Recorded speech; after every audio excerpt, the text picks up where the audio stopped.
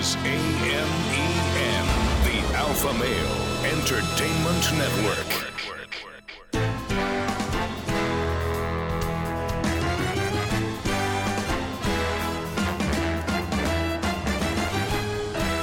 Broadcasting from Humidor 1A in the cigar city of Tampa, Florida, USA. Welcome to the Cigar Dave Show, your weekly excursion into the world of cigars, spirits, and diversions. The cigar and pleasure-friendly hotlines are open. 877-DAVE-007. Now, fire up a cigar and pour yourself a cocktail. It's time for the General Cigar Dave. I love all alpha male pleasure pursuits. I love my cigars. I love my libations. I love my dames and my harem. Oh, do I ever. Talk about fantastic pleasure maneuvers, especially horizontal pleasure maneuvers. I enjoy grilling, steaks, travel, golf. But at the top of the list, this alpha male in chief, your global 5-star general, absolutely loves flight. I love aviation. I love being on the flight line. I always say there is nothing like the smell of Jet A early in the morning. Jet fuel wafting all around me. Of course, no lit cigars around Jet A, or Avgas for that matter. And one of my favorite times of the year is Sun and Fun, the Sun and Fun International Flying and Expo, Lakeland, Florida. We will commence broadcast maneuvers on the flight line for the next 2 hours. Long Ash greetings and salutations. A Long Ash snappy salute. Semper delectatio. Always pleasure. Long live the Alpha. Make America great again. Make masculinity great again. Flying has always been great, so we never have to say make flying great again. Your global 5-star alpha male in chief, as I mentioned, from Sun and Fun, the second largest air show in the country, right in the heart of Central Florida. Goes on today and again tomorrow. And they call it First in Fun, Fast in Flight, the 45th anniversary of the Sun and Fun International Fly-In and Expo. We've got some great guests that will be joining us for the next 2 hours. This is the one time of year where I get to spout off about one of my great passions, and that is aviation. And a lot of alphas I know, they all say, General, love being around airplanes, love being able to see airplanes. I remember as a kid going to airports, being to touch airplanes, and just the sounds, the noise, the smells. Well, we are right on the flight line the next 2 hours. And we've got some great guests, as I mentioned. Later in the show, we'll be joined by Jason Shepard of M0A.com. He has revolutionized flight training via the internet and via YouTube. We will have him, and also Stevio One Canivo, professional pilot and YouTuber. He will be joining us. Tons of great videos he shoots in flight. And then the second hour will be joined by Mark Baker, the Chief Executive Officer of the Aircraft Owners and Pilots Association. And we'll wrap it up with John Leitz Lienhoutz, the President and CEO of Sun and Fun. So we've got a great 2 hours for you front and center, and you can hear in the background the Thunderbirds that are going to be performing the next, what's that? Oh, the Blue Angels. I'm sorry, I meant the Thunderbirds. Thank you, Captain Eric, who I will introduce in just a moment. The Blue Angels, that is correct. They have been doing some practice maneuvers, flying, ready for some of their big exhibits the next day and today and tomorrow. But let me bring in a longtime friend, aviation mentor to me, Captain Eric, who is a captain on an Airbus A330 for one of, as they say, the major airlines of the nation and the world. Captain Eric, when you are on my flight deck, I'm the boss. Absolutely. I'm the co-pilot, the first officer today. But when I am in your flight deck on the A330, and we've been in the simulator on the A320 and A330 many, many times, I always follow your wise words of wisdom. It has made me a much better pilot. And when I fly, I take pride in the fact that I fly professionally like the ATP, the air transport pilots. There is checklists, everything. There's nothing left to chance. I fly like a professional. That's the only way to fly when it comes to aviation. And Captain Eric, you and Captain Cy Emrys as well, longtime mentors. Well, absolutely, General. And, I can say without a doubt, I was just talking to one of the guys here that stopped by the tent that recognized you, and we were talking about your airplane and your flying ability. And I said, it's truly amazing his level of expertise when he climbs in the cockpit. And I remember, there go those blue. I gotta love those Blue Angels, baby. And what do we call that? The sound of freedom, right? The sound of freedom. Oh, outstanding. Anyway, remember when we gave you the couple manuals to look over? I did. The next thing I know, we're in the simulator. Correct. And you're flying the simulator like a seasoned veteran. Let me take this off here, Steve. Sorry. And I've got to say, General, I've never seen a non-airline person, so to speak, fly the simulator as well as you. Amazing. And when we talk about a simulator, I want to give everyone an idea. This is not like a little Xbox game. No. This is a $20 million full-motion FAA-certified flight simulator. Looks, sounds, and feels like the real airplane, responds like the real airplane. The visualization is a full 180, just absolutely incredible. When you're in the clouds, when you're shooting an approach, you feel like you're in the real airplane. I remember we did a flight from Washington National to LaGuardia on the A330. Yeah. I hand flew it the entire time, but I remember you put in some thunderstorms along the way, and we had to deviate around it. And I got to tell you, there's a pucker factor. You're in that simulator, but you're looking at that big blob of red, and you know what's in there, and we're deviating, and we're picking up some turbulence. You think you're in the real airplane. Yeah, absolutely. I mean, like you said, the thing that always gets me is just the motion part of it, is the turbulence that you can put in. Even as we were joking around a minute ago about pushing back from the gate, even feeling just the bumps in the taxi route and everything. Yep. It's amazing. And when you swing around the airplane, pulling on the runway, and you got to swing far and wide because the trucks on that airplane on the A330 are way behind you, and the nose gear is way behind you. Right. So you got to overshoot the runway. When you turn that hard, it's a little... got to get adjusted to that. Yeah, it's weird because you know you're not physically moving like that, but you think you are.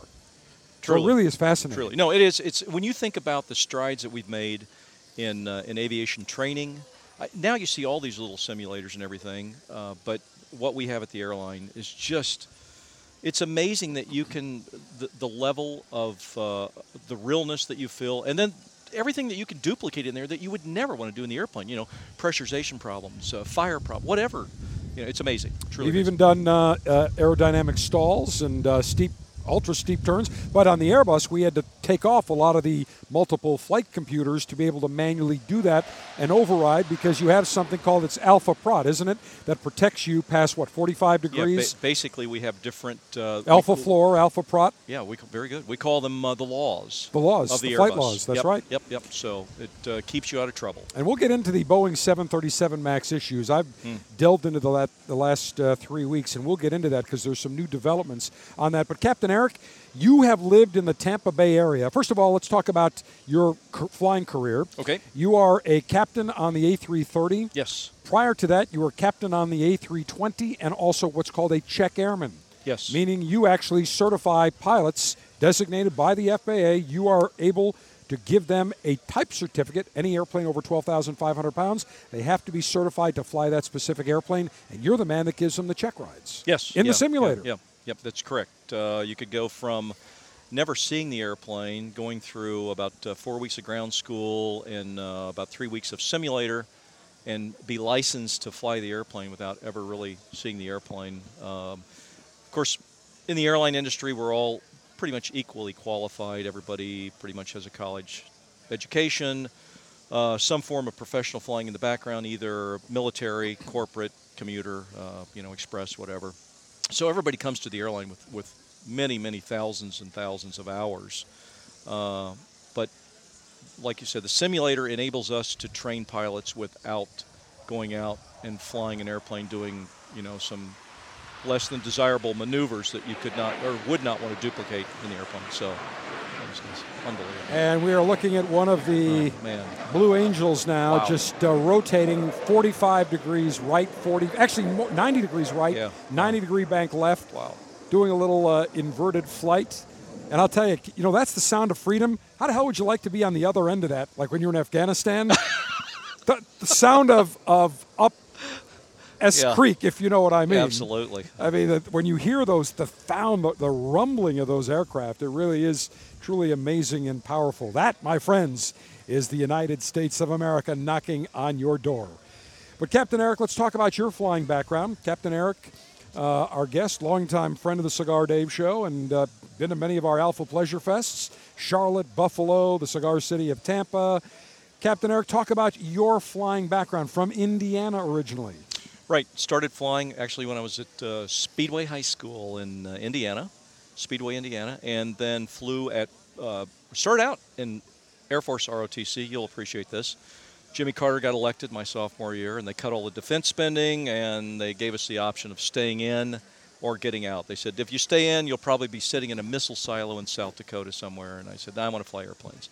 And, extremely blessed. It worked out well because I got hired with the airline much sooner than if I would have stayed in the Air Force. So I got hired younger, checked out as a captain much younger, and all that stuff. All right, so let's talk about your first airline job. Okay. So you learned to fly in a Cessna 150. That's correct. And I learned to fly in a Cessna 152. Two-seater. Yes. 110 horsepower, maybe. I was going to say, did it have that much? I think it was 90. Yeah. And I'll never forget when I soloed and went up with one person. I'm like, man, this thing actually has got power. I thought I was in a 757. It flew more than 200 feet a minute of climb speed. So, and once I got my pilot's license, and I'm sure you're the same, I said, I'm never going in a Cessna 152 again. One navigation and communications radio. The seats were about maybe 14 inches wide. I'm not sure you and I could get in there. Oh, I don't think there's no way. No way. It was a tight squeeze.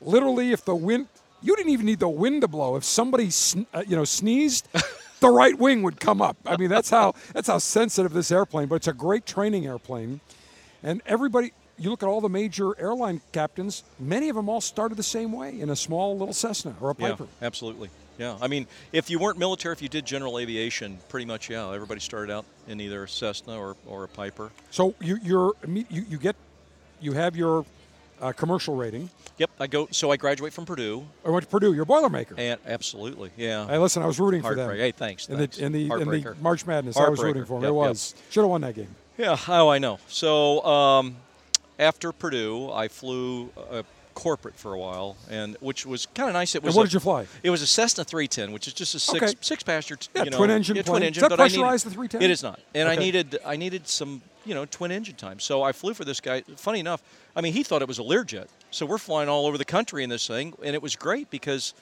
it was a great way to build time.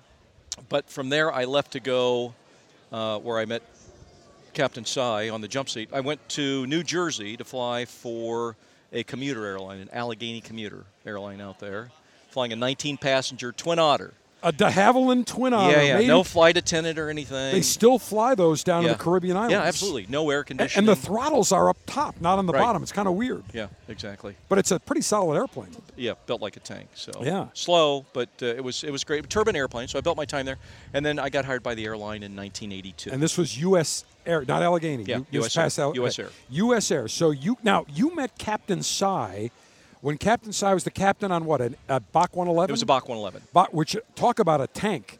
That airplane, the BAC 111, British airplane, was a kind of similar to the DC-9, but that thing was built like an absolute brick tank. It was. It was a tank. It was, once again, it was very slow. Our max altitude, because we didn't have an oxygen system on that, 25,000 feet. Oh, really? On the Bach? Yeah, no oxygen I system. never knew that. And actually, Mohawk Airlines flew those, and then when Allegheny and Mohawk merged, they got those airplanes. So Captain Sy, you meet. He was a captain. You're jump seating while on. Now, what was the airline that you were with the Allegheny Commuter. Allegheny Commuter. Which was a U.S. Air Commuter at the time, feeder. Allegheny Commuter. So tell us the great story about how you met and what he said to you. There's a water analogy in there. Yeah, absolutely. I'm going from Philadelphia to Indianapolis, and he graciously let me sit up there, this snot-nosed kid, and just like, to me, it was like the space shuttle as far as I was concerned. I didn't know, Bach 111 was not all that at that time. But I'm sitting up there, and he asked me what I flew, and I told him, and he said, "So what's a co-pilot on a Twin Otter make?" And I thought, which was kind of bold, but you had a pay stub. I did. I had a pay stub in my jacket, but I mean, you showed it to him. I absolutely, and I showed him, and I can remember what it was. It was $262, and he says, "You know what?" He said, to me back in 1982. He said, "That doesn't seem that right." It was 81. He said, "That's not that bad." You know, let's see. Let's do the math. That's $1,000 a month to live on for a co-pilot, single, whatever, and everything. You could get by on that. And I said, "Excuse me, Captain. That's for 2 weeks." And he said, "No, wait. You make $131 a week?" I said, "Yeah, unfortunately." And he said, "Kid, I don't want to upset you too much, but I got to tell you," he said, $131 a week. I said, "Yeah." He goes, "My Perrier bill runs more than that a week." So great story. It is a great story, and who would have ever known that he and I would have ended up flying together? Exactly, and good friends, together. and then all of us together, kind of how we all met. And that's how you and I met, through Captain Sy. Through Captain Sy, exactly. And I should say that Captain Sy, also a flying mentor of mine and great friend, like a brother, Captain Sy retired as the number 2 seniority captain at U.S. Air. Yes. U.S. Airways. Yes. Flying the A330. He was the first pilot at U.S. Airways to be checked out in an A330. He went to Toulouse, France, got checked out, then came back and taught all the other captains at U.S. Air, and he was obviously highly thought of. To get to number 2 seniority is off the charts. Right. But he was very highly respected and knew back when Ed Kolodny ran Allegheny, great airline, knew everybody, some great stories there. And then you and I obviously got together and got to know each other. And then from there you started at U.S. Air as a flight engineer, correct? Yeah, we just talked. Remember, we just got on the 727 here at Sun and Fun. There's an old FedEx Piedmont 727. We walked through it, and you can see the flight deck, the cockpit. You said, "That used to be my office right there, flight engineer." Yeah, the guy, there's a young guy over there, and he says, "Do you guys have any questions about this airplane?" The general says, "Excuse me, son, but he used to fly this airplane, so he can answer them all." Yeah, he'll answer them for me. So, the kid's like, "Okay." So how long were you on the 727? On the 727 for a year. That was a great airplane. Oh, great airplane. Yeah, it was fast and it was just comfortable, it was great, for passengers. It rode so well in turbulence. Big 3 engines. Yep, built like a tank. And then I actually went to the Bach 111 then. Oh, you did? So after the Bach, DC-9, MD-80, the Airbus 320, then the 7576 Boeing, and now the 330. Now let's talk about what was your favorite plane of all time to fly? General, that would have to be your airplane, serving as your co-pilot. That's true. Alpha Army 1. That's correct. That goes without saying. That's true. But no, every pilot I know loves the DC-9. Love the DC-9. You could do things with that airplane that you couldn't do with anything else. You start throwing stuff out like the slats and gear and everything, 250 knots and everything. So you could really, but I think my favorite airplane probably, and probably a lot of guys that are listening to this may laugh about this, but I always enjoyed the MD-80. It was kind of a challenge to land and everything, but the cockpit was ultra quiet. So I always liked the MD-80. Now, now Bach 111, you told me you were coming back, I think going into New York, through New York State, had the worst turbulence of your life. You thought that Bach 111 the tail was going to fly off. I literally thought I was going to hear the wings clapping over my head. I mean, it just was turbulence like I've never been in since then. No kidding. It was unbelievable. And that was the days of the old little green one monochrome radar. Not great. Not like today. On the captain's side, and he's driving us through this thing, and it's just like, we got into where we shouldn't have been, but the technology wasn't there. That doesn't happen now. Today it's just totally different. Yep. And now you fly the 757. That's a sports car to fly. That's a great very bird. Sexy airplane. Looking at that airplane on the ground, yes, it says, "I deserve to be flying right now. I belong in the air." Yeah. Some airplanes not in motion on the ground just look like they belong in the air, and that was one of them. And the mistake that Boeing made, which is a great transition momentarily, is they did not design a clean sheet plane for the 737 replacement. And the 737 MAX, which was a derivative of the 737s from 1968, just didn't have the height, the fuselage, where you look at a Boeing 757 with those big RB211 Rolls-Royce ultra high bypass turbofan engines, you got plenty of clearance. That's what they should have done. But before we go to that, Captain Eric, how do you like flying the A330? You flew the A320, the fly-by-wire. I love it. different airplane? I'm hoping that I'll be afforded the opportunity to fly it for the next. I've got 3.5 years before I have to retire, so I'm hoping that I can just stay put on the 330. It's a great airplane, lots of room in the cockpit. It has a side stick, so there's no yoke, stuck between your legs, and you can. It's a real gentleman's airplane. I've got a table that I can pull out at 41,000 feet to eat my hot fudge sundae. It's great, and I just do Europe once a week. That's kind of. What's your favorite? What was your favorite, or what it was your favorite destination? I like Munich. München. Like Tel Aviv too. You told me. That was always Tel Aviv. Easily my favorite. Yeah, easily my favorite. Yeah. But since we got pulled out of Tel Aviv now, Munich is. München. Yeah, say hello to Angela Merkel. Yeah. You can take my German shepherds. Their ancestral homeland. And although when I told them, hey, you want to go with Captain Eric to Germany, they looked and said, woof woof. Hell no, we're not going with her. Yeah. Forget it. I was going to say, are you drawing some parallel there between Sultan and Baron and Angela? No. Okay, all right. Okay, yeah, they're better looking. Yeah. I didn't want to say it, but far better looking. Yeah. How many flight hours do you have total? Around 20,000. I kind of you put me to shame. Well, you know what though? I probably could have had a lot more, but I spent so many years in the office and in the simulator. Yeah, so right. You major training. Yeah. So that was fun. That's a cool thing. Yeah, and I remember going in at 2-3 in the morning with you numerous times, flying. You said I can get you in at 2. I'm like, I'm there. Yeah, no problem. 6 a.m. I'm there, ready to go. Yeah, I miss those days. Ready to go. All right, we just got about a minute left, and we're not going to have enough time to get into the Boeing thing, but we'll pick it up a little bit later on in the show because I want to talk about Boeing because this past week it came out that the 2 Ethiopian Airlines pilots, they followed Boeing's revised procedure after the Lion Air crash back in October, November. They followed it to the T, and the plane still went down. Boeing's got a big, massive problem on their hands. Frankly, I think the confidence in the 737 MAX by the flying public and by pilots alike permanently tarnished. And if I was an airline that had a 737 MAX order, now Southwest won't do this because they're all a 737 shop, I would nix the order, go to Airbus or say to Boeing, come up with a new clean sheet design or we'll go somewhere else. End of discussion. All right, we will continue from the flight line at the 45th Annual Sun and Fun International Flying and Expo from Lakeland Linder International, a regional airport, I should say, Lakeland, Florida, in the heart of the Sunshine State.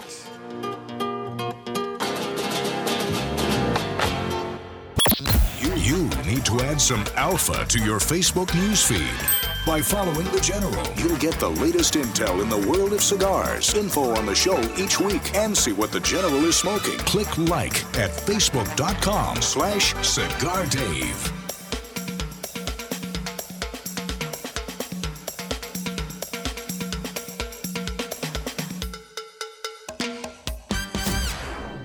In 1964, Jose O. Padron began rolling cigars bearing his name in modest surroundings with one guiding principle: always focus on quality, never on quantity.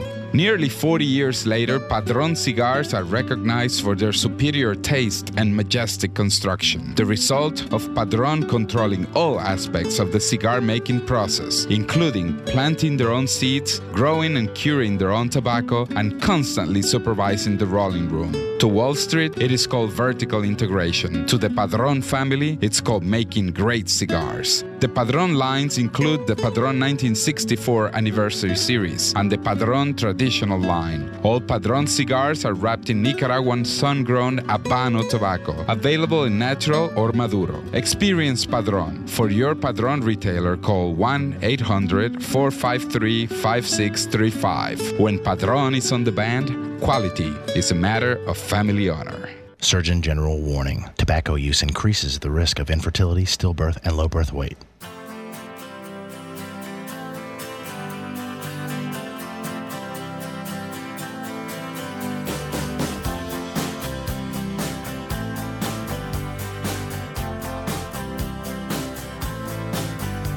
Well, I started out down a dirty road. Started out all alone. Good afternoon, ladies and gentlemen. Welcome aboard Alpha Army One with service to Sun and Fun International Fly-In and Expo in Lakeland, Florida. Sit back, relax, and enjoy the ride as your global aviator-in-chief, Cigar Dave, has the controls. You are in absolute good hands. We're joined front and center on the flight line. It's Sun and Fun. We've got Captain Eric, and we've got two special guests. One repeat guest and one a guest virgin, if you will. First up, we've got Jason Schappert of M0A.com. And appropriate, we're playing Learning to Fly because, Jason, you have revolutionized, really, taken flight training into the 21st century. Building on the backs, we've got John and Martha King, who also were here. I'm sure you bought their tapes way back. Of course I did. VHS, that was huge. Don't have one anymore. No, VHS we don't. player, yes. But you have made the jump to the 21st century. Yes, and thank also, you. we've got Stevo One Canevo, professional pilot and YouTuber. I'd say professional YouTuber as well. Great aviation adventures from the cockpit. I just saw you did one in a Cirrus and also in a, I want to say, a Cessna Stationair coming from a very cool place in Georgia. Heaven's Landing. Heaven's Landing. We just went over there and picked it up, absolutely. and I said, I've got to watch his tape again because I want to fly in there, but it looks quite challenging. It's a great place to fly into. It was one of the most beautiful approaches I think I've ever done in my life. It was amazing. Definitely heaven on earth. Well, the gals that were at the Heavens on Earth booth. Oh, yeah, they got angels in the booth. They were very angelic, too. We're going to add them to the harem. So I want to get in both because both of you guys have really harnessed the 21st century. So first up, Jason, we talked last year. I discovered you just doing a Google search, and I think I saw you over here. And actually, it was the AOPA fly-in at Peter O. Knight Airport in Tampa. You're right. And I bought a couple of your books. And, you know, as pilots, as an aviator, we always want, just like a golfer, we want the best golf shot, the best landing available, and it's always a challenge. Captain Eric, you've got 20,000 flight hours on the A330. Yes. Every landing, you want to be a greaser. Yeah, absolutely. I mean, you want to do it for the passengers, but there's a little bit of, narcissism involved in that as well. Right, guys? Yeah, absolutely. A lot of narcissism. Yeah, Absolutely. Right. You know, like if I've had a landing and I'm like, that was about an 8. Passengers are like, well, it seemed okay to me. I go, we walked away from it. Yeah, right. Sure, it was great. But I want that 10. You don't even feel the mains touching down. You want that nose wheel off. And you provided a great, just free information that I have learned on crosswinds and even communication. And a good pilot is a learning pilot. Always learning. You're exactly right, Dave. And you're right. We've harnessed the 21st century. Gone our VHS tapes. Even many people don't even have DVD players now. Gone. So we're uploading all our content to YouTube. We have a freemium business model. I always say if you love the free content we put out there, imagine the great paid content as well. So when you're doing a Google search for steep turns and slow flight and stalls and everything else, really to hold your hand. Did you have a fear of stalling, Dave, or what was your big struggle in your flight training? A lot of people are afraid of stalls or turning stalls, whatever that may be. Turning stalls, you're always worried you're going to wing over. Oh, yeah. But I would say crosswind landings because I had an instructor that really never – he kind of taught me the slip, method where uncoordinated flight. I could never get tough. it. I go in the simulator with Captain Eric and my buddy Captain Cy. They're like, what are you doing? And I said, well, I'm trying to cross control. They go, you're in an Airbus, man. Grab it. You're working too hard. Once I did that, all my crosswind landings, all of a sudden, everything just aha moment. It takes a No click problem. like that. And that's what we try to provide through our YouTube videos, to the best of our ability, teaching these great tips. Someone struggles with landings. It's either about airspeed or where you're putting your eyes. You're too fast, you're too slow, or you're looking too close over the cowling, looking at that first centerline stripe. Take those eyes down that runway, right? If that ground's sneaking up on you. It's airspeed and eyes, the two big saviors of landings. And somebody that's watched many of your videos on YouTube, on the internet, your approach is the exact same way, you and I talking, as it is on video. And I think there's a very big comforting factor for student pilots because you get that grip, that, death grip. Yes. And let's face it, it's a lot of unknowns. And there's nothing worse than when an instructor says, we're going to do aerodynamic stalls, and you don't know what's going on. Right. You have a great way of introducing students to new material and simplifying it. So at the end, you're like, I get it now. Yes. So really a great job on that. What courses are available? We've got a lot of people saying, I've always been interested in flying. Maybe I want to learn to get my pilot's license. You have multiple courses available. A lot of free material, but paid courses. Our paid courses, we go all the way actually from drones, earning your Part 107 commercial drone certificate, all the way up to being a CFI and eventually ATP. Which is a certified flight instructor. Exactly. An ATP air transport pilot, so you have instrument on there as well. Of course, you have commercial, everything else in there. Multi-engine, everything else is included in there. And where I always tell people to start, and we talked about this last year, is I have a book, a free book actually called The Private Pilot Blueprint. It's everything I wish someone would have told me before I started my flight training, how to save time and money through the entire process and really kind of hold in their hand through all that. Finding a great flight instructor. Did you know you get the same blue certificate whether you fly in a Cessna 150 or you fly in that Cirrus? Whatever it may be, you have to find what best suits you, your budget, your time, and everything else like that, holding their hand through the process. Because aviation, people love it, but how do I get started? And that's the purpose of that book there. I started learning to fly in college at Syracuse University, I think it was 1985. And I can tell you that my first in-flight instructor, I had him for 10 hours. I ended up going to the flight school saying, we're not on the same page. Yes. He doesn't communicate at all. I have no idea. The first time we're going out, we're doing steep turns and stalls. Very first flight. I don't know what's going on. Doesn't explain it.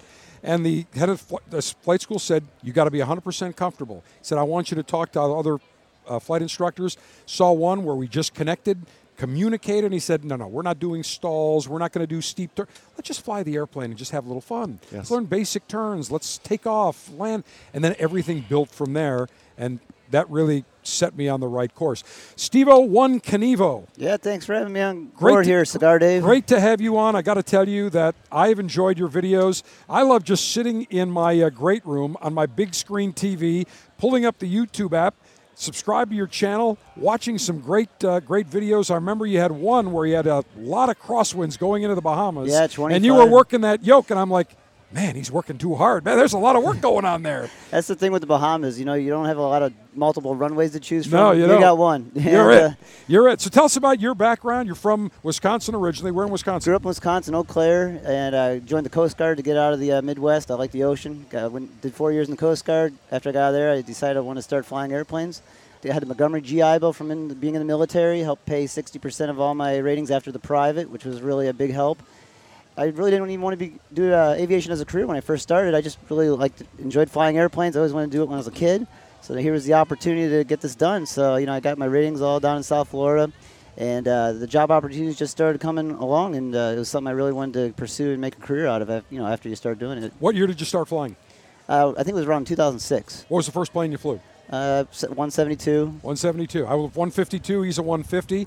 And as I tell the story all the time, once I got my license, I said, I'm never going in a 152 again. Exactly. And I never have gone in a 152. And when I went to a Cessna 172, I said, wow, man, I've gone from a 152 to an L-1011. Exactly. I mean, this thing is huge compared. Big difference. So you started out, like a lot of people, 172. And tell us how you started to become a professional pilot. Yeah, I didn't go the traditional route. That was back when you could actually get hired at I started on a 121 regional airline out of South Florida.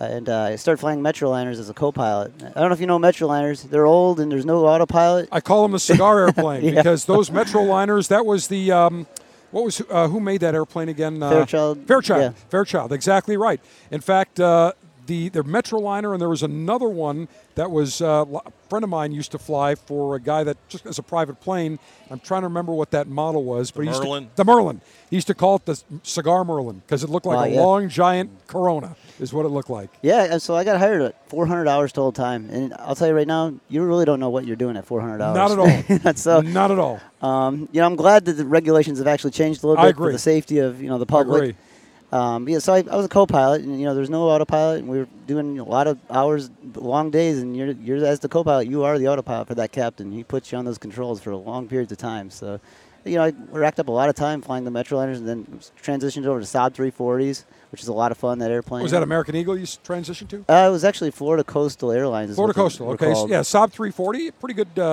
turboprop airplane. Yeah, starting to retire them now. Yeah, and at one point, I knew I had tons of time as co-pilots. And I knew from my resume, a company gave me an opportunity to fly King Airs and Caravans, PIC. And some people pilot in command. Yeah, pilot in command, so a single pilot.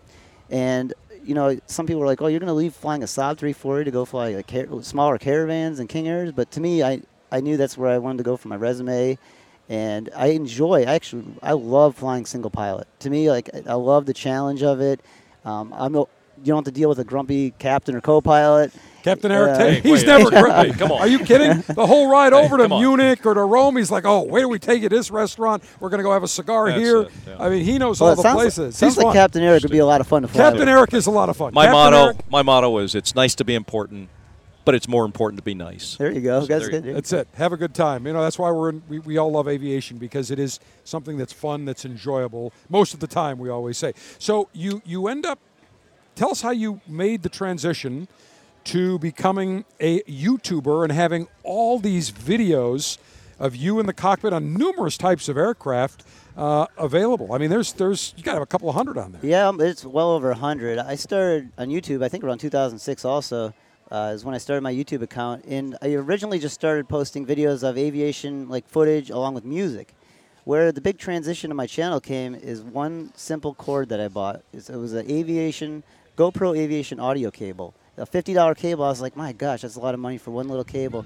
But the amount of opportunities that have come out of just being able to talk to the camera while I'm flying has been amazing. Right, absolutely, and it's cool to put the GoPro, but when you pair it up with the audio and you can talk and hear AT's air traffic control, that really is very, very cool. And when you think about it, GoPros have revolutionized. You wouldn't be in business if there wasn't a GoPro. Yeah. I mean, think about that. I mean, these cameras, we're professional broadcasters. I remember when I was in high school, an RCA TK-76 that weighed about 30 pounds on your shoulder with a beta pack on your other shoulder, about 100 pounds between them.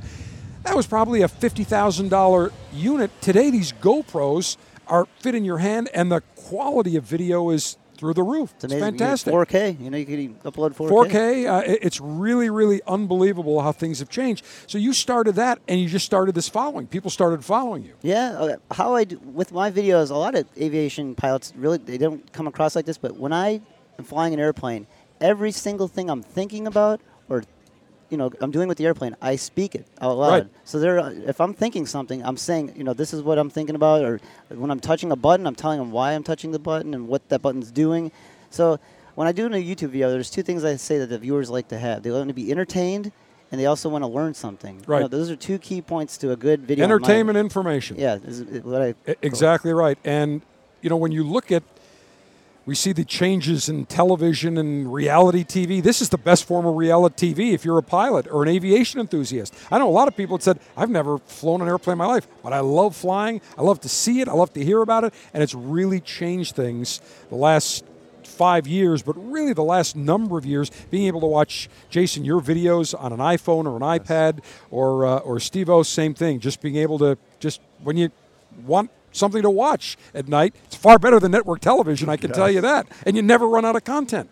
We will continue our conversation from the flight line at the 45th Annual Sun and Fun International Flying and Expo. Got Captain Eric. We've also got Jason Shepard of M0A.com and Steve-O Kenevo, professional pilot and YouTuber. If you go to, just do a Google search, Steve-O Kenevo, STEVEO 1 Kenevo, KINEVO.com.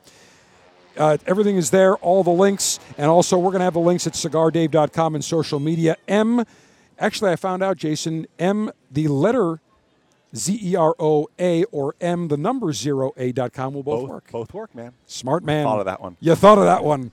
You know what? You're definitely an alpha, and you're definitely an aviator. No doubt about it. You got a future in this business. We will continue from the flight line around the corner.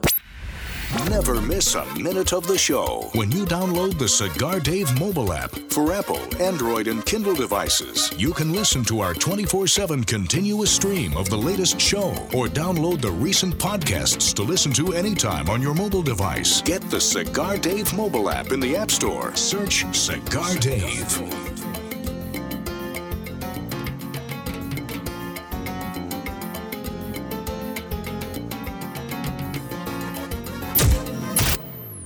America is under attack. Basic freedoms, privileges, and acts that we would normally take for granted are disappearing each day, including the simple ability to enjoy a cigar.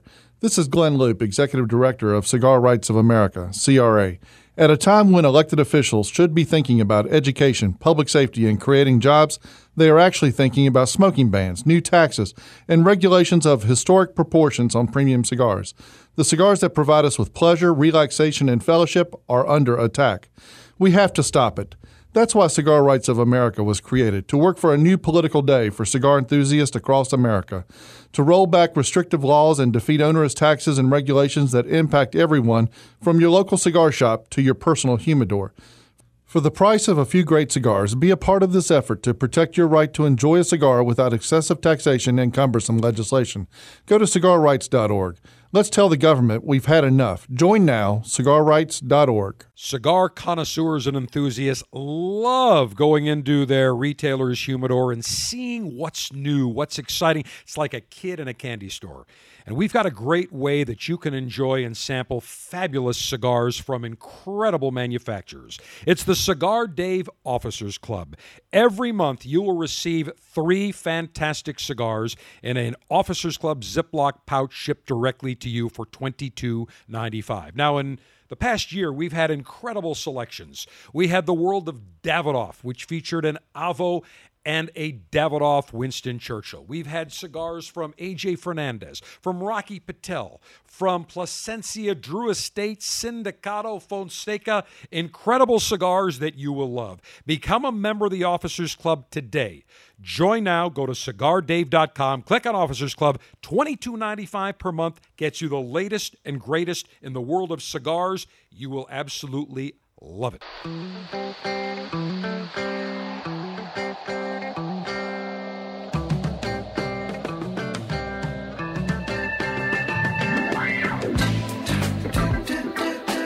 It's Alpha Male Pleasure in the Stratosphere. Oh, sort of like the Mile High Club. This is the Cigar Dave Show from the annual Sun and Fun International Fly-In and Expo in Lakeland, Florida. And now, your aviator-in-chief, Cigar Dave. Great privilege to have fantastic guests with us in the remaining of this half hour. We've got Captain Eric, A330 captain on a major airline. By the way, Captain Eric, your Instagram, how many followers do you have now? A little over 35,000. 35,000. It is Eric, E-R-I-C-D, Jordan, Jordan, Eric D. Jordan for Instagram. And we've also got Jason Shepard of M0A.com and Steve-O1 Knievo, professional pilot and YouTuber, as well as all the other social media. Jason, in my hand, I've got the Private Pilot Blueprint, and if you go to privatepilotblueprint.com, you can get the book, and it also talks about ways that you can make sure you don't waste your money, because flying is not an inexpensive endeavor. But by the way, I got to tell you, there's a picture of you next to your Cessna 172. You are a suit looking very corporate, Jason. I got to tell you, it worries me. I want to be like you when I grow up, Dave. Oh, yeah, there you go. Very corporate, I got to tell you. Pretty soon, you're going to have committees and lots of meetings, I can tell. And harems. Harem's not a bad thing. That's not a bad thing to have. So tell us, Private Pilot Blueprint, the definitive roadmap to saving time and money on your private pilot certificate. You don't know what you don't know. I wish I had this when I learned to fly. Absolutely. And I'm going to use the example you talked about with finding a flight instructor that just didn't fit with you. You know, when I was doing my commercial pilot certificate back in 2006, 2007, the airlines were hiring like crazy. I got passed around to 8 different flight instructors because if you had time in your logbook and a heartbeat, everybody and their brother wanted to hire you at that time. So I had 8 different CFIs for my commercial pilot certificate. And this instructor knew I was great at slow flight, but I was terrible at steep turns, whatever it may be, and that never got translated and passed on to the next instructors. That's what really made it all so difficult working through that here. So again, going back, and one thing I teach in there is to find a CFI that works with you, works for you. Find a CFI that works for your schedule. If maybe Cigar Dave, you say, listen, Jason, I can only fly on the weekends. And I say, weekends don't work for me. I want to fly Monday through Friday. You have to find someone that works with your schedule, your personality, within your budget as well with that.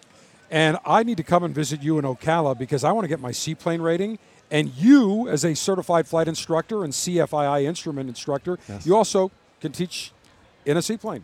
What is it, about 8 hours, 10 hours? It's around that. Someone of your skill level, though, Dave, it's going to be less. I hear that is the most fun rating of any rating to get. There's something romantic about standing on the float of an old Piper Cub and having a hand prop it and then hop back in. Oh, no, I'm not hand propping it. That I can tell you. That the General doesn't do. However, if you want to hand prop it, you can get back in. But there is something very cool about landing on a lake or landing on water where you've got this, instead of a strip, you're looking at a giant, opportunity to land. It's beautiful, but the beauty is difficult in that way. It is. The choppy water is actually much easier for depth perception. Glassy water landings are one of the hardest things you'll do in a seaplane. Really? You don't have depth perception on glassy water. If it's perfectly still, you don't know when the water is coming, but you know it's coming. Whereas if there's a little bit of a chop, a little bit of a wave, it's just like a runway. I can actually see the water coming. Well, that's why I'm going to a pro like you, Jason, because you are going to guide me on the right path. And Stevo One Canivo, YouTuber, professional pilot, tell us about your next video. What was the last video you did? Well, the last one was actually last Sun and Fun. I flew with the Aeroshell team. And I did a really cool video where Speedo, the number 2 pilot for the Aeroshell team, brought me up board. And we did a whole video together, showcasing what they do. But next week's going to be pretty exciting. I'll be flying here with Jason for my first official tailwheel lesson. And we're going to fly a 1940 J3 Cub. And we're going to do some cool landings on a grass strip. I'm going to attempt to land it, for the first time. And my first official flight lesson. It's a lot of fun, and it's going to be really exciting. Being that I am on a tricycle type of gear, as most airplanes are today, what's the biggest challenge, Jason, in landing a tail dragger like the DC-3 or that Cub? Because to me, I look at it and I said, it's kind of weird taxiing. You're up about 30 degrees at an angle. What's the biggest challenge? On the landings, it's all about leverage. Think in a standard tricycle gear airplane, the distance from the nose wheel to the main wheels is very, very short. Right. There's less opportunity for that airplane to get, we call it squirrely. Right. Whereas if you look at a Piper Cub, the mains are so far up front, and that tail wheel is another 10 feet back behind you. That tail wheel can come and wrap around you real quick, and that's called a ground loop. And that tail comes around and doesn't make for a very good day. So you have to land those mains straight and keep that tail straight. Crosswind landings and a tail wheel, that's prime ground looping territory there. Well, I can tell you that our mutual friend, Captain Cy Emrys, retired as the number 2 seniority captain at U.S. Airways. Got to be about 10 years ago now. Flew the A330, the first one at U.S. Airways to fly the A330, and became the check airman for U.S. Airways.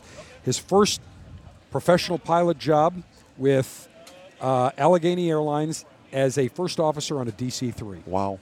So when you look at the DC-3s, you come in here at the Sun and Fun, you look at that saying, that's got to be weird, climbing up at an angle and talk about, that's also a major challenge.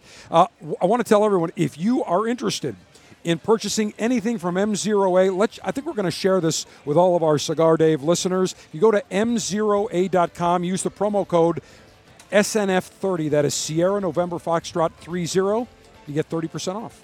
So we're going to share that with you. You have to be at Sun and Fun, but Jason, we appreciate that. Stevo One Canivo, a professional pilot and YouTuber, also available on Twitter and all the other social media.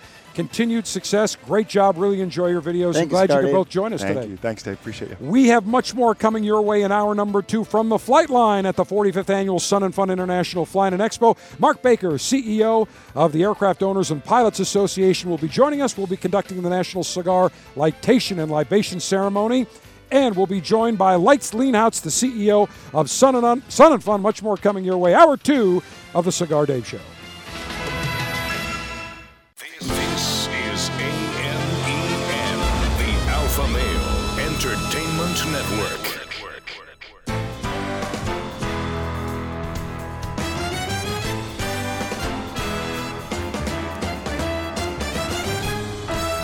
Broadcasting from Humidor 1A in the cigar city of Tampa, Florida, USA. Welcome to the Cigar Dave Show, your weekly excursion into the world of cigars, spirits, and diversions. The cigar and pleasure-friendly hotlines are open. 877-DAVE-007. Now, fire up a cigar and pour yourself a cocktail. It's time for the General Cigar Dave. What an absolutely gorgeous day at the 45th Annual Sun and Fun International Flying and Expo on the flight line. 80 degrees, low humidity, blue skies with some scattered clouds, being around airplanes, talking airplanes and aviation, cigars. We've got our libation ceremony coming up momentarily. Life is good. And we welcome you back for hour number 2, along with my special co-host for hour number, the entire show, Captain Eric, A330 Captain Extraordinaire, will be joined in just a few minutes by Mark Baker, the Chief Executive Officer of the Aircraft Owners and Pilots Association. And at the bottom of the hour, Lights Leanhouse, the President and CEO of Sun and Fun, will be joining us. But first up, we need to get to a very important piece of business, and that, of course, is lightation and libation ceremonies. Cigar pre-lightation check. With an unlimited and secure supply of pleasure sticks available for the general to enjoy, it's time for National Cigar Lightation Maneuvers. Sergeant Steve is so excited. He wanted to hit the end so he could go to the flight line. I mean, he wants to go see the airplanes. But we've got a special cigar, one of the March 2019 Officers Club selections. There were 2 Gurkha Marquesas and a Gurkha Ghost. A sleek, alluring cigar with a beautiful dark Brazilian Arapiraca Maduro wrapper, an aged Criollo 1998 binder, Dominican Nicaraguan fillers, a rich, medium-bodied cigar, notes of cocoa, cinnamon, a fabulous cigar. Gotten lots of great comments, and there's a reason why when the Gurkha Ghost was launched a few years ago, it started flying off retailers' shelves. A magnificent cigar. And now I've got to find my cutting device. I've got a bat type of double-edged stainless steel guillotine. I will cut the end of my cigar. And I've got the Cigar Dave Mala. Make America Lightate Again lighter. Big jet flame. Actually, Captain Eric, I say you put 3 of these on the back of a 727, and you're ready to go. Or the back of your car. It's just like being on a 727. I will. Can you point that away from my eyebrows, well, please? It is a massive flame, and I will puff and rotate. Yes. Taking my time. And again, not a lot of wind today, but you definitely need a lightation device that can handle wind. Okay. Excellent. Now, thank you. 8 hours bottle to throttle. No boozy on the flight line. That is the rule. So, we need something cool and refreshing on this warm day at Sun and Fun. It is our tradition. We have some cool, refreshing, fresh squeeze lemonade. You can hear it. 4 lemons with water and ice. I use stevia, a little bit of sweet and low for you. Yes. Sergeant Steve goes old-fashioned sugar. But let me take a sip from my large plastic souvenir cup. Actually, I still have about 4 of these. Every year I come to Sun and Fun, I get one of these things. You know, refreshing. There's nothing like natural, real, cool, crisp lemonade on a warm day. Now, Captain Eric, I want to bring you in. I've been talking about the 737 MAX issue the last 2-3 weeks here on the show. Great reporting by the Seattle Times and the Wall Street Journal. It has come out this week that the Ethiopian Airlines pilots followed the amended procedure when there was either a runaway trim or an MCAS issue, their maneuvering augmentation system that Boeing had to concoct because they could not design an airplane that was inherently stable from the beginning because they had to stretch and stretch and stretch a 1968 Boeing 737 fuselage. They needed bigger engines, and to accommodate that, they had to raise the engines forward of the wing and higher, redesign the landing gear. All of a sudden, it changes the CG, the center of gravity, and you've got an inherently unstable aircraft. Well, it turns out that Boeing came out with amended instruction after the Lion Air crash. The cockpit data recorder and voice recorder, turns out the 2 pilots of Ethiopian Airlines were following the procedure to the T. They disconnected what was needed to be done. They used the manual trim wheel, which is obsolete in any modern-day aircraft. However, there's a little unknown pitfall that every time you use, there was so much pressure on that jack screw that you have to release pressure on the yoke. You actually have to almost pull back, release, and then you use the trim. Well, Boeing didn't say that.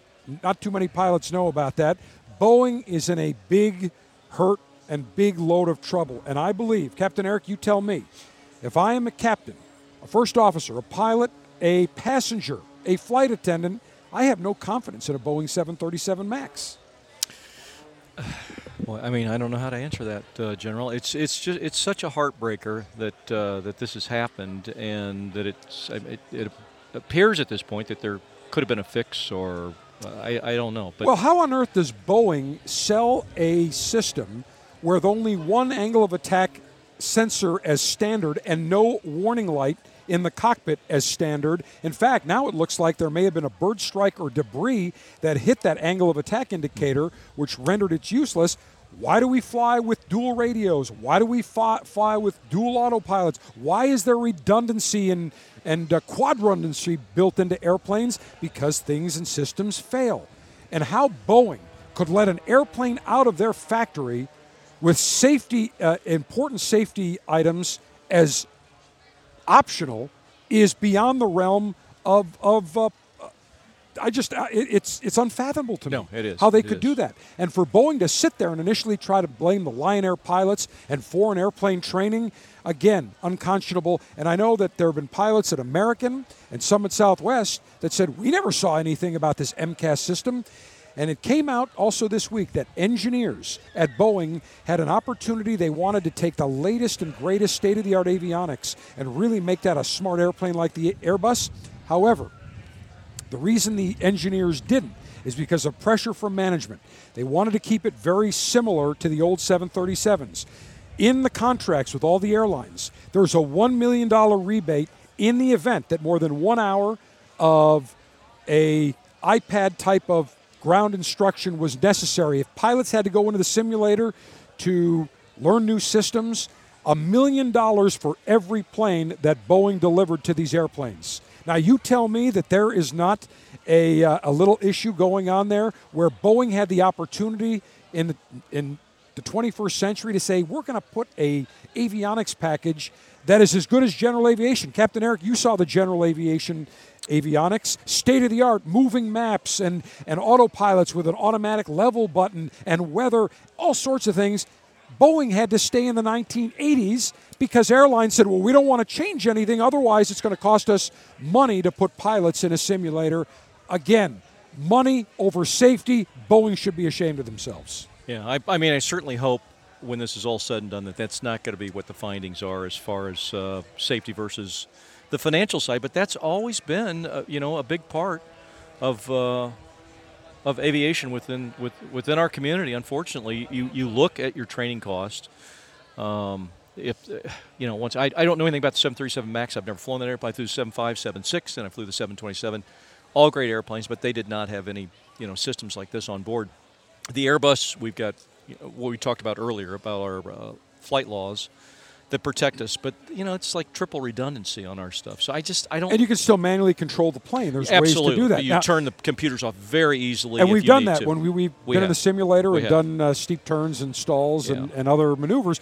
But here's something that's very interesting about the 737 MAX. When you look at a 757 and 767, which you flew, clean sheet designs. Yes. Okay, they didn't say we're going to take a 707 and we're going to stretch it and widen it. They said clean sheet design. Had they done that with the new, initially they were going to call it the 7X7 or the 797 or 7, whatever it was, essentially they would have not had the issue with the center of gravity to create a system that overrides the pilot unbeknownst to them, because the new clean sheet design would have handled big engines for the fuel efficiency. So, it's never one thing in an aviation accident, but when you look at Boeing, the engineers were pressed to get that airplane into service. They were pressed to cut corners. They were pressed to dumb it down. They were pressed not to tell the FAA, or they did tell, but not airlines, about the MCAS system. To me, all these point into a very flawed design. And if I'm a passenger, I have zero interest in flying on a 737 MAX. I don't care what the software has been improved. The fact that you need a system to take over because you've designed an inherently unstable aircraft in and of itself sounds loads of warning sirens. When we come back from Sun and Fun, now that I'm on my soapbox, we will be joined by Mark Baker, the CEO of the Aircraft Owners and Pilots Association. We're coming to you front and center from the flight line at the AOPA tent. We appreciate their great hospitality. And Mark, a fellow cigar connoisseur and aviator, longtime friend, will be joining us around the corner. The General is now on Instagram. Follow him for pictures of the latest cigars, libations, and what he's enjoying during the show. That could be interesting, and we'll have to block out some faces. Go to Instagram and search Cigar Dave.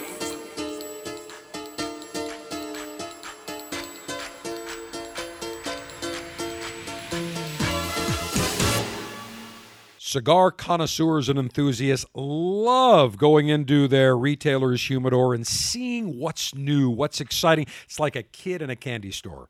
And we've got a great way that you can enjoy and sample fabulous cigars from incredible manufacturers. It's the Cigar Dave Officers Club. Every month you will receive 3 fantastic cigars in an Officers Club Ziploc pouch shipped directly to you for $22.95. Now, in the past year, we've had incredible selections. We had the World of Davidoff, which featured an Avo and a Davidoff Winston Churchill. We've had cigars from A.J. Fernandez, from Rocky Patel, from Plasencia, Drew Estate, Sindicato, Fonseca. Incredible cigars that you will love. Become a member of the Officers Club today. Join now. Go to CigarDave.com. Click on Officers Club. $22.95 per month gets you the latest and greatest in the world of cigars. You will absolutely love it.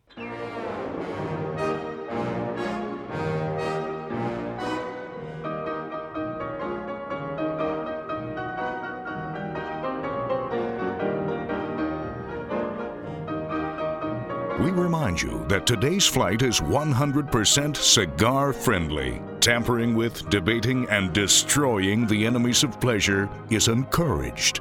Light up and relax as your 5-star pilot, Cigar Dave, has more from the flight line. And we continue from Sun and Fun. What a gorgeous day. Just being around airplanes and aviation-related activities and aviation-related personnel.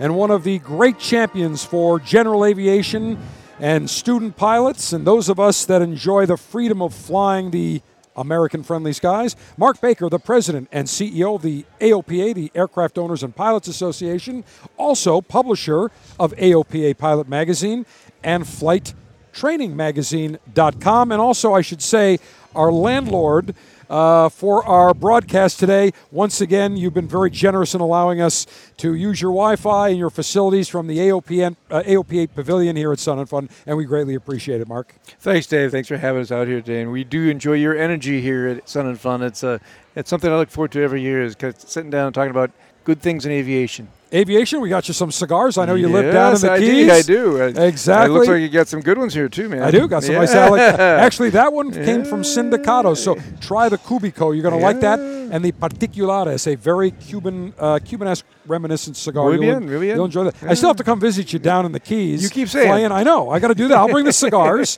We'll have plenty of. I'll get the stone crabs too, because I've got. We'll go and get them fishing. We'll get some fish. We'll go and get some fresh fish. Sounds like a winner. Sounds like a winner. Now you alternate between the Keys and also in Frederick, Maryland, the headquarters of AOPA. Yep. Maryland in the summer, not a bad place to be. Not so bad.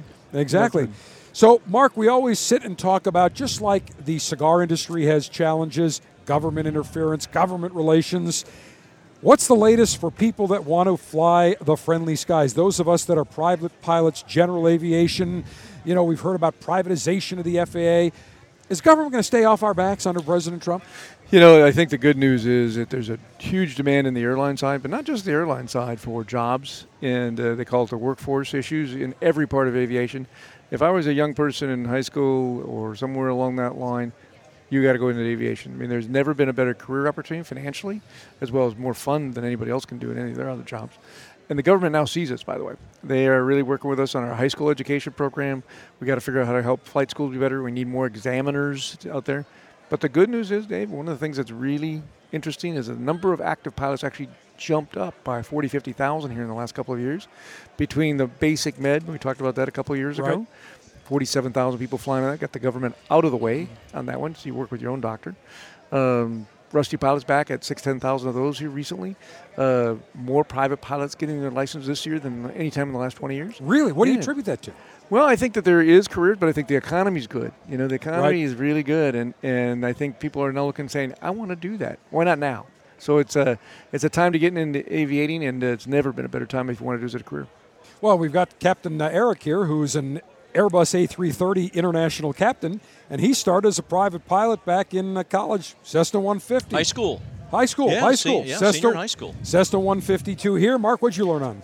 I bought a Cessna 150 from a farmer in Rice Lake, Wisconsin for $4,400. I had to sell my Dodge van in 1977 to get it done. That was a chick magnet back then, that Dodge van, Mark. Yeah, it was. Anyway, that's another story for another day. But I gave up on that to get my Cessna 150 and to get started on it. And, and flying it for, at that time, it really almost broke the bank when gas went from 70 cents a gallon to $1.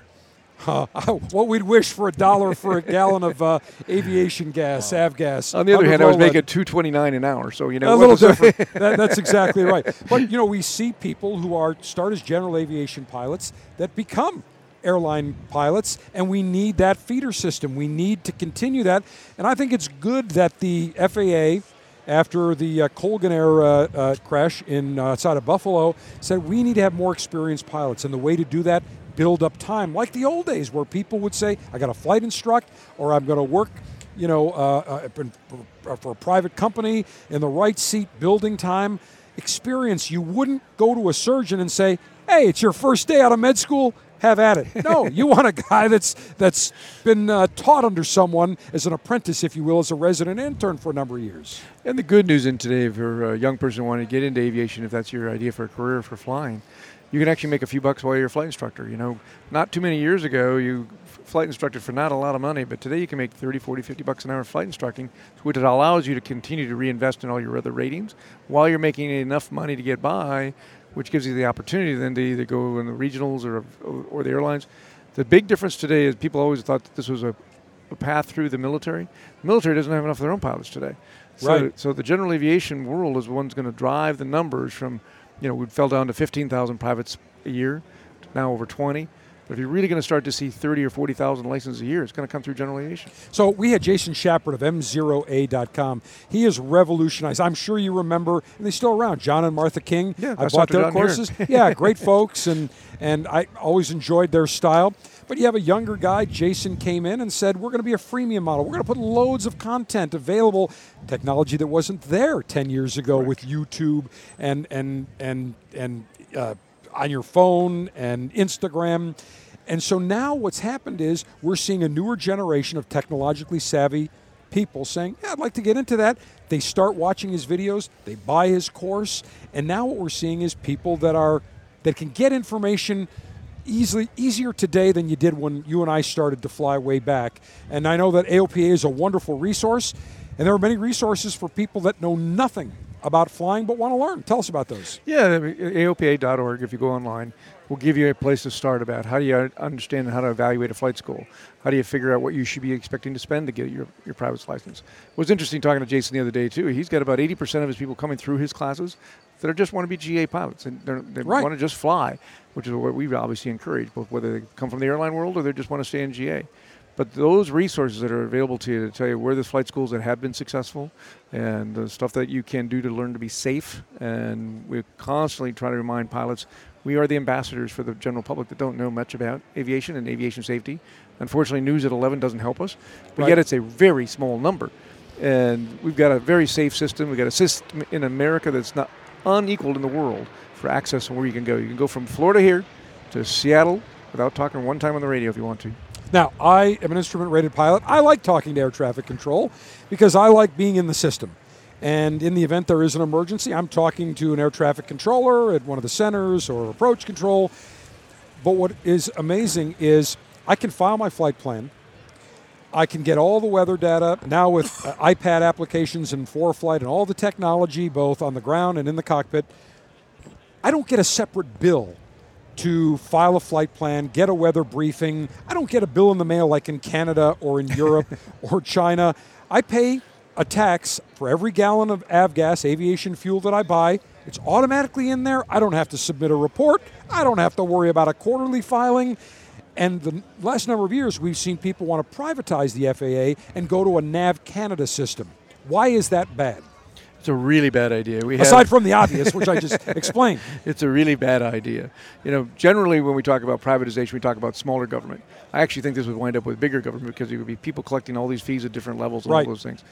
The idea that we were going to create a board and be centric to about 300 airports that are used by the airlines was a problem. We've got this great national resource called 5,000 public use airports around this country. And we've got 200,000 general aviation airplanes around this country, about 15,000 airliners. So while the airlines move about 750 million people a year through the course of the year, we would still move about 170 million people a year go through some kind of a ride in a general aviation airplane. Really? Yeah. So it's a pretty significant part of either the business movement, recreational movement, going to see your family, whatever it is, flight training. There is a significant economic issue with general aviation in this country, which is totally unique to any other part of the world. So we wanted to protect that freedom. We want to work on the things with the airlines, which I do, on next-gen communications and all kinds of stuff like that. Well, we saw it St. Petersburg, Florida, Albert Whitted Airport. Former mayor wanted to close it down and develop it, and AOPA led the fight, and he finally came around saying, you know what, this is a big economic driver for downtown St. Petersburg, and it went to a vote, and an overwhelming majority of citizens in St. Pete said, don't touch that airport. That's right. So that is a good thing. We'll continue with Mark Baker, the president, CEO of the Aircraft Owners and Pilots Association, and I should say also more importantly, a fellow Alpha and cigar connoisseur, as we continue from the flight line at Sun and Fun in Lakeland, Florida. Get the latest cigars, hand-picked by the General each month, delivered straight to your door. When you join the Cigar Dave Officers Club for just $22.95 a month, you'll receive 3 premium cigars in a customized Ziploc Cigar Dave pouch. To join, go to CigarDave.com.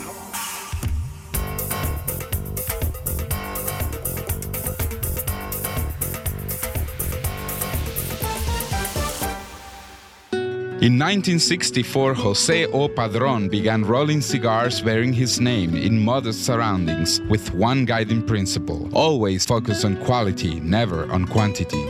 Nearly 40 years later, Padron cigars are recognized for their superior taste and majestic construction, the result of Padron controlling all aspects of the cigar-making process, including planting their own seeds, growing and curing their own tobacco, and constantly supervising the rolling room. To Wall Street, it is called vertical integration. To the Padron family, it's called making great cigars. The Padron lines include the Padron 1964 Anniversary Series and the Padron Traditional line. All Padron cigars are wrapped in Nicaraguan sun-grown Habano tobacco, available in natural or Maduro. Experience Padron. For your Padron retailer, call 1-800-453-5635. When Padron is on the band, quality is a matter of family honor. Surgeon General warning. Tobacco use increases the risk of infertility, stillbirth, and low birth weight.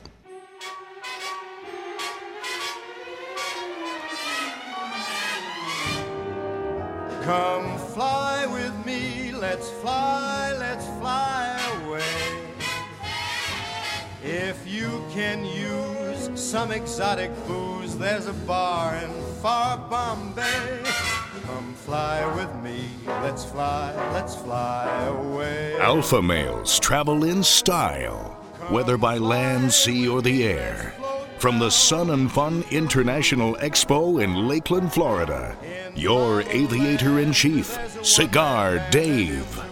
The official start of the Aviation Expo and fly-in season, if you will, is officially upon us, and it starts in Lakeland. And if you are listening to us either on our flagship in the Cigar City of Tampa on 102.5 FM The Bone or WDBO in Orlando, you are just about 30 minutes from Lakeland, the site of Sun and Fun.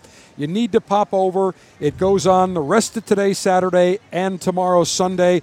Great way to spend a day. Beautiful weather around aviation.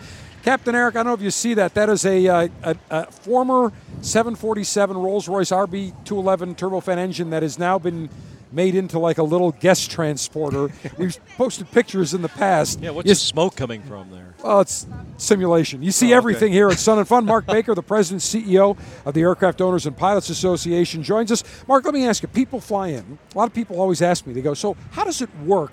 You're a private pilot. You fly your plane to an airport. Like, is there a landing fee? Do you have to pay to park?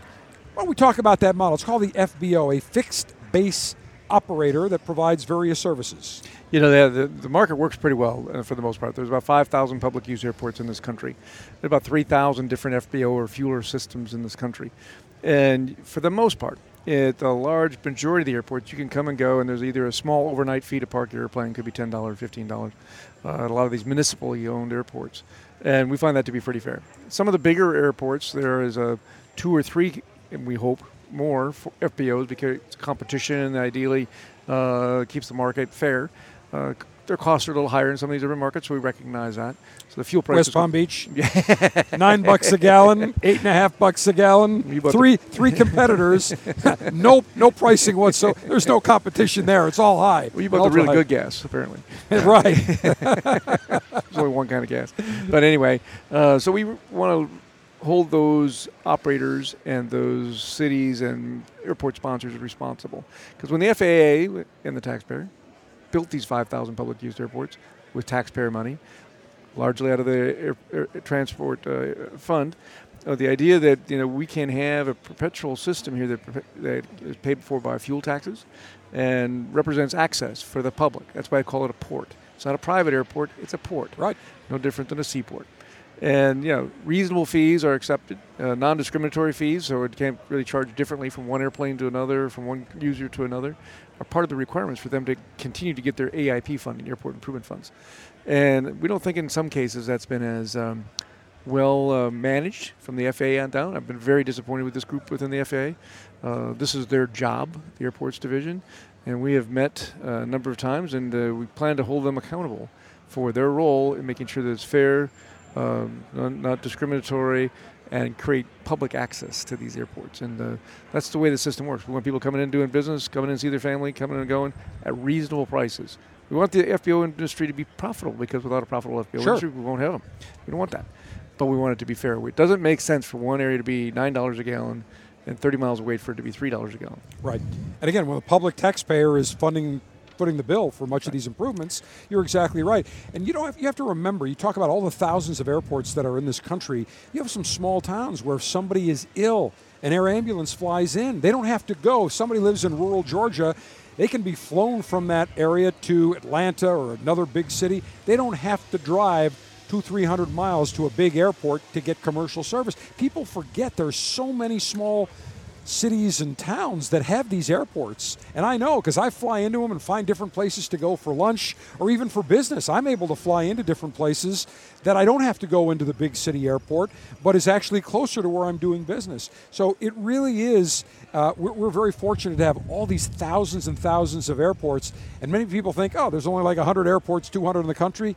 Not so at all. That's right. These thousands of airports, and we've worked now with Congress in creating a new energy level about reinvesting in some of these regional airports that are disaster relief airports, whether they be Santa Monica for earthquake, or as we saw last year down in the Keys where we had to use Marathon and Key West because the road was closed for 10 days. The only way in and out was through an airplane. That's right. And water supplies, all those kind of things. And we've seen it in New Jersey. We've seen it in Texas. The only way in and out of these disaster relief areas, current flooding in Nebraska. Panama City. Yes. That's it. That's right. You got to bring things in, and that's when they really realize what a jewel that the public airport is. Yes. And it's paid for already by the taxpayer a long time ago. That's right. Freest system in the world. I love it. I don't have to file any reports. I don't get a bill at the end of the month. The more I fly, the more fuel I use, the more I pay. That's right. That's fair. That is a very fair system. I don't need any more paperwork. Thank you very much. Mark Baker, the President and CEO of the Aircraft Owners and Pilots Association. As always, wonderful to have you. Wonderful to see you. Thank you for the hospitality.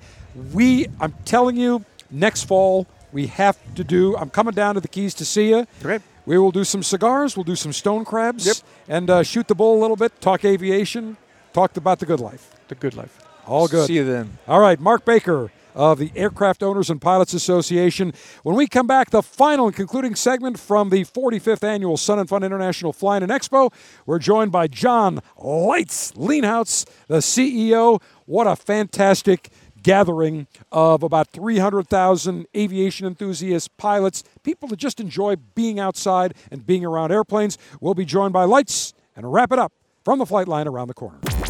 Get the latest cigars, hand-picked by the General, each month, delivered straight to your door. When you join the Cigar Dave Officers Club for just $22.95 a month, you'll receive 3 premium cigars in a customized Ziploc Cigar Dave pouch. To join, go to CigarDave.com.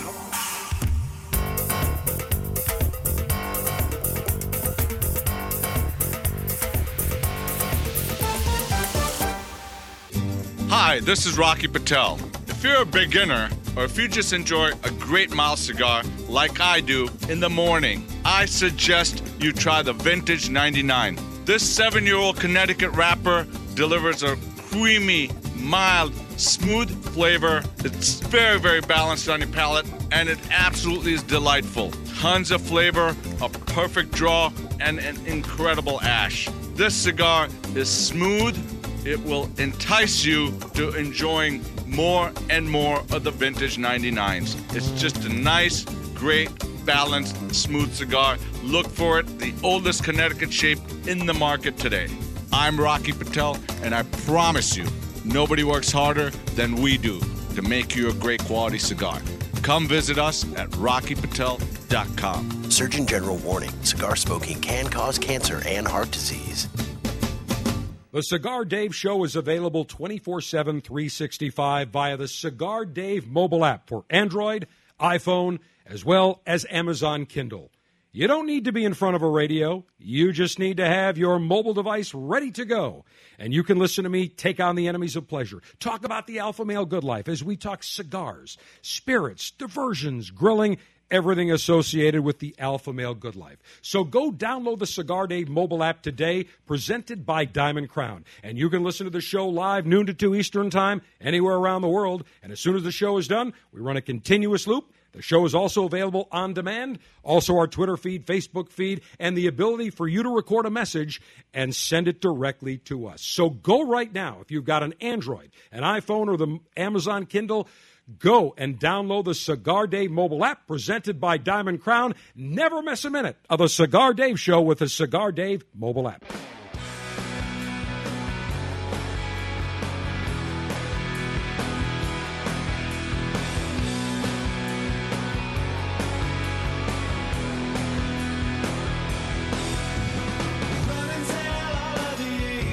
Command Center Alpha has taken to the skies today.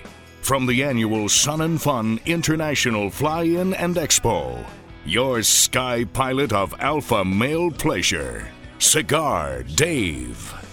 What an absolutely gorgeous way to spend an afternoon. Beautiful weather, warm, being around the scent of jet fuel, avgas, the sound of planes buzzing in the air, flying with their turbojet engines, and just people having a good time, walking around smiling, being around aviation. And there is a man that we have to end the show with, only appropriate. There's no such thing as lights off with our next guest. It is always lights on. John Lights On Leanhouse, the president and CEO of the Sun and Fun International Flying and Expo. Year 8 Lights. Great to have you back. The enthusiasm, the energy continues. Captain Eric lived in Tampa 27 years? Yes. Has never been to a Sun and Fun. I made him come. I know, isn't it? And what did you think, Captain Eric? Tell him. It's just like you said, everybody is in such a good mood here. It's fantastic. Everybody in this area, well, of course, everybody from all over the nation are here. But, I mean, everybody needs to be here. It's fantastic.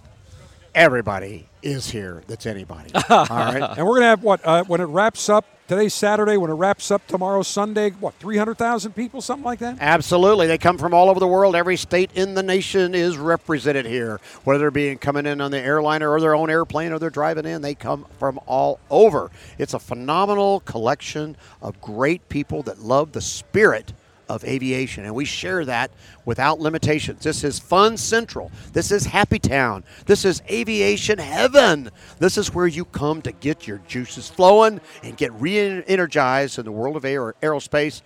Aviation drives us. It makes the world smaller. It makes the world work, and we're the ones that making it fun while it's working. Lights, you need to work on your enthusiasm a little bit. It's kind of waned over the last 8 years, but we'll work on that, for next year. Now, let's talk about really, today with all the security after 9/11, you can't just walk up on a tarmac and go next to an airplane. Here, people are touching airplanes. They're climbing into airplanes. They're on the flight line seeing these incredible aerobatic shows. They're in the exhibit booths. There's nothing else like it. This starts really the aviation season, if you will. But the great thing is this goes to a phenomenal cause supporting the Aerospace Center for Excellence. Kids that take an interest in aviation at a very young age. And we've got student Luke over here. Student Luke, wait till you hear this about his aviation ratings. Luke, tell us. Well, 18 years old, and I already have my private pilot's license and instrument rated about a month ago. Congratulations. Thank Way you. to go. I mean, think about that, Lights. I don't know what age you started flying, but I would have loved to say at 18, I've got my instrument rating ready to go. Oh, well, no, none of us had the money for that. I was No still way. trying to pump gas just to put enough fuel in my car to chase down my next girlfriend. So, yeah, there was no money for that kind of flying stuff. And you're absolutely right, Dave. The neat part about this is they all come here for the love of aviation, but at the end of the day, they're making a donation in the future. They're investing in the aerospace industry by helping us provide pathways for these young men and women to get over that original expensive hurdle to get into the aviation world. But once you're over it, what we're finding is they get a private license to become an airframe and power plant mechanic or an avionics electrician or go into college. Once you get down that road, that one step forward, all of a sudden they start picking up steam and they'll take over and they get it done. But this event, this giant fundraiser, fuels that jet carrying those kids, those young men and women into the future of aerospace. Lights, even though Sun and Fun is 1 week, and I know you get no sleep during the week, that I know. But this is a 52-week job. I mean, this is the 45th year, and I can tell you the last 8 years, every year it gets bigger and better attendance. You're always improving it. It never ends. It can't, because if you slow down for 1 second, you're going to get passed. And we're not in the business to beat anybody else out of the game. We just want to make this the best, enjoyable, rewarding experience for anyone that loves aviation. So we struggle with all the things we do wrong during this. So at the end of this event, we're going to go back and figure out what could we have done better. We get guests that give us ideas. We see things we could do better. And we start working on that. Day one for the next year's show is going to be Monday morning when we close after the Sunday night tail dragger. But what you got to understand is this is a vibrant, live, exciting events center. We are a KOA campground now for 51 weeks. I didn't know that. We are a fairgrounds for 51 weeks. We are a convention center for 51 weeks.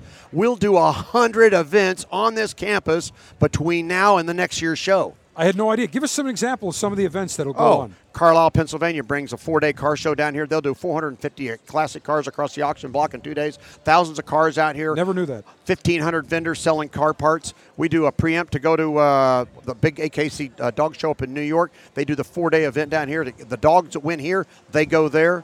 We do gun show. We refer to those as Armament Expos. Armament Expos.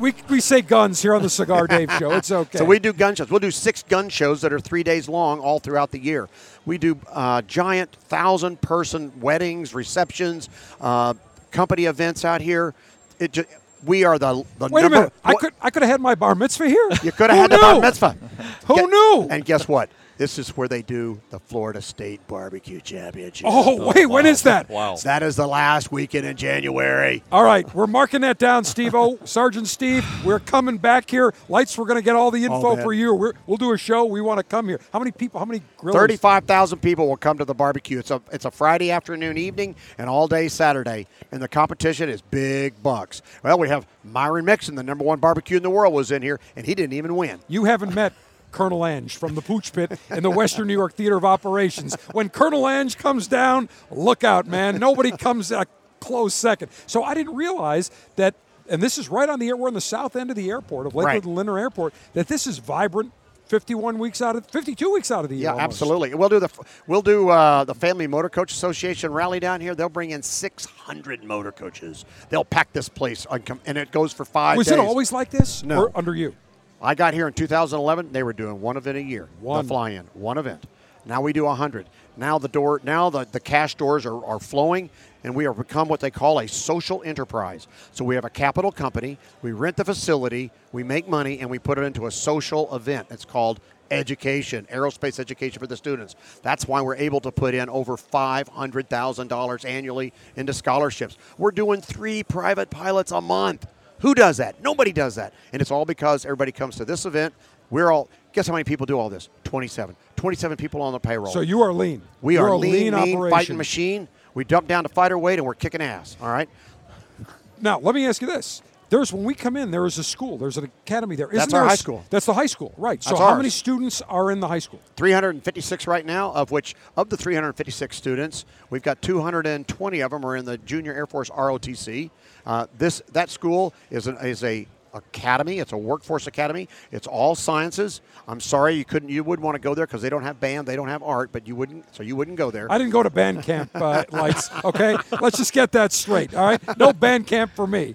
So those students, and they're top quality. They all carry a 2.75 grade point or better. We have 100% graduation. They all wear the uniform they chose to wear. They all have a chance for scholarships to fly, to fix, and go to college. We give out about $5,000 scholarships every year, and once you get the first one, you get 3 more for 3 more years. So our students are able to leave here, go to college, and leave with, that's right, no debt, walking right into a great career in aviation. That is fantastic. What if somebody wants to get into aviation management? Right here. Matter of fact, the school that Luke's going to has a professional course in aviation technician management. So they come out of here with their A&P license. They go over to the college. They learn how to manage it, and they can start their own A&P shop. Outstanding. So really, giving into the future and all the money's raised goes right back into aviation. Aviation education continuing. So all these students are going to come back. One of them may have your job down the road. Let's hope so. Well, I'll tell you what. I mean, you've got probably enough gas in the tank for about another 400 years, so you're good. But when you say, you know what, I think I'm just going to kick back and enjoy a little bit, do a little more flying, because I know you were a military aviator. Yes, sir. 27 years of Navy aircraft carriers. You know, as I said, it's a haze gray and underway is the only way. So I spent 27 years, 10 cruises on 10 different carriers all around, sailed on every ocean on the planet, been to every continent, and had a wonderful life meeting the best people all around the planet. Now, we did have an old saying that's up on the ready room board up there. It said, join the Navy, fly to exotic countries, meet interesting people, and kill them. But we only did if they were bad. Only if they were bad. Only if they were bad, exactly. And Lights, tell us how you got that nickname. We've talked about it before. Lights. Hey, everybody's going to get a nickname sooner or later. The Navy doesn't let you pick your own because that wouldn't be fair. I'd be Viper, right? Well, that wasn't going to work. So my last name is Leadhouse. And they go, well, that sounds an awful lot like a lighthouse. But wait a minute, you're making so many stupid mistakes. I think the lights are out in that house. We're going to call you Lights Out. Lights Out. So I was Lights Out for about 3 years until I stopped making mistakes because you got to understand, in naval aviation, we're really brutal to each other. The debriefs from every mission is we chew each other up. But it makes you stronger, makes you better, makes you smarter, makes you more a professional. So that part of that is you give you a really bad name and you fight your way out of it because you're not going to get rid of it until you start getting smarter. And Lights is what everybody calls. Nobody calls you John. No, it's Lights. Lights. It's Lights. Everybody's, hey, there goes Lights again. Exactly. I mean, you're like Tiger. I mean, nobody knows him by Elrod. What is it, Elrod, Eldrick, something? Yeah, Eldrick, right. It's Tiger. It's Lights. So hey, you want to know something really interesting? We just found out the other day. This is going to be a cool number. It's going to blow your socks away. So I told you about all the stuff we're doing, all those 100 events we do throughout the year, and we're doing all these students that are flying. So there's a lot of flight activity now, what we never used to have. Because I got 50 students right now that are in the pipeline learning to fly on our dime. 50 in the pipeline. So guess how much flying is going around? So we're bringing in jobs. We're bringing in gas prices that go down. So they did a research study, 6 months, for 2018. You know what they found our economic engine was? Right here in Central Florida, Sun and Fun, the Aerospace Center for Excellence, drives $249 million of economic impact to the region on an annual basis. That is huge. And I'll tell you, before you got here, things were iffy with Sun and Fun, and you came in and really righted the ship. Tell us how you got the gig, because really, it's kind of out of the blue. It was. My wife and I were going to retire, jump on a Harley, start riding around the country. I was retiring from Northrop in my second career, and it was done. And then a friend of mine emailed me and says, there's a job with your name on it down at Lakeland. I'm like, what are you talking about? That's it. No, I didn't even know there was a job open down there. So I looked online. Sure enough, I sent in a resume that says too late. We've already closed out got 180 applicants. I said, well, okay, I'm done. And then I waited a couple of weeks, and I got a letter in the mail, said you made it in the top 30. Well, that's pretty cool. That sounds like fun. Then next thing you know, I get a phone call. You're in the top 10. Then I got a call and says, hey, how about an interview on a Thursday? I go, I got to be in Los Angeles for a Northrop meeting. Oh, well, okay, too bad. See you later. Click, hang up. Wait another day or two, get a call back. How about Friday? I said, okay, Friday is it. I'm going to a birthday party in Tampa. I might as well come on down. We'll get you a hotel room. No, don't waste your money. I'm not going to get the job. I'll pay it on my own dime. So I come down, go to the interview, give them a ration. They asked me a bunch of questions, and they asked me, what do you think? You got any questions? I go, yeah. Whose bright idea was it to move that damn thing up into March? My buddy's up north of the Mason-Dixon line, can't get down here. And they're like, oh, that was a bad idea. Yeah, I tell you it was a bad idea. Right. So I figured at that moment, I'm done. All I'm going to get is a couple of VIP tickets. So I go to the hotel, and we're sitting there at the bar, and next thing you know, I get a phone call from the guy who was the headhunter. He says, you want the job? And I go, you got 2 more to interview on Monday. And he goes, do you want that job or not? It's yours. I said, okay.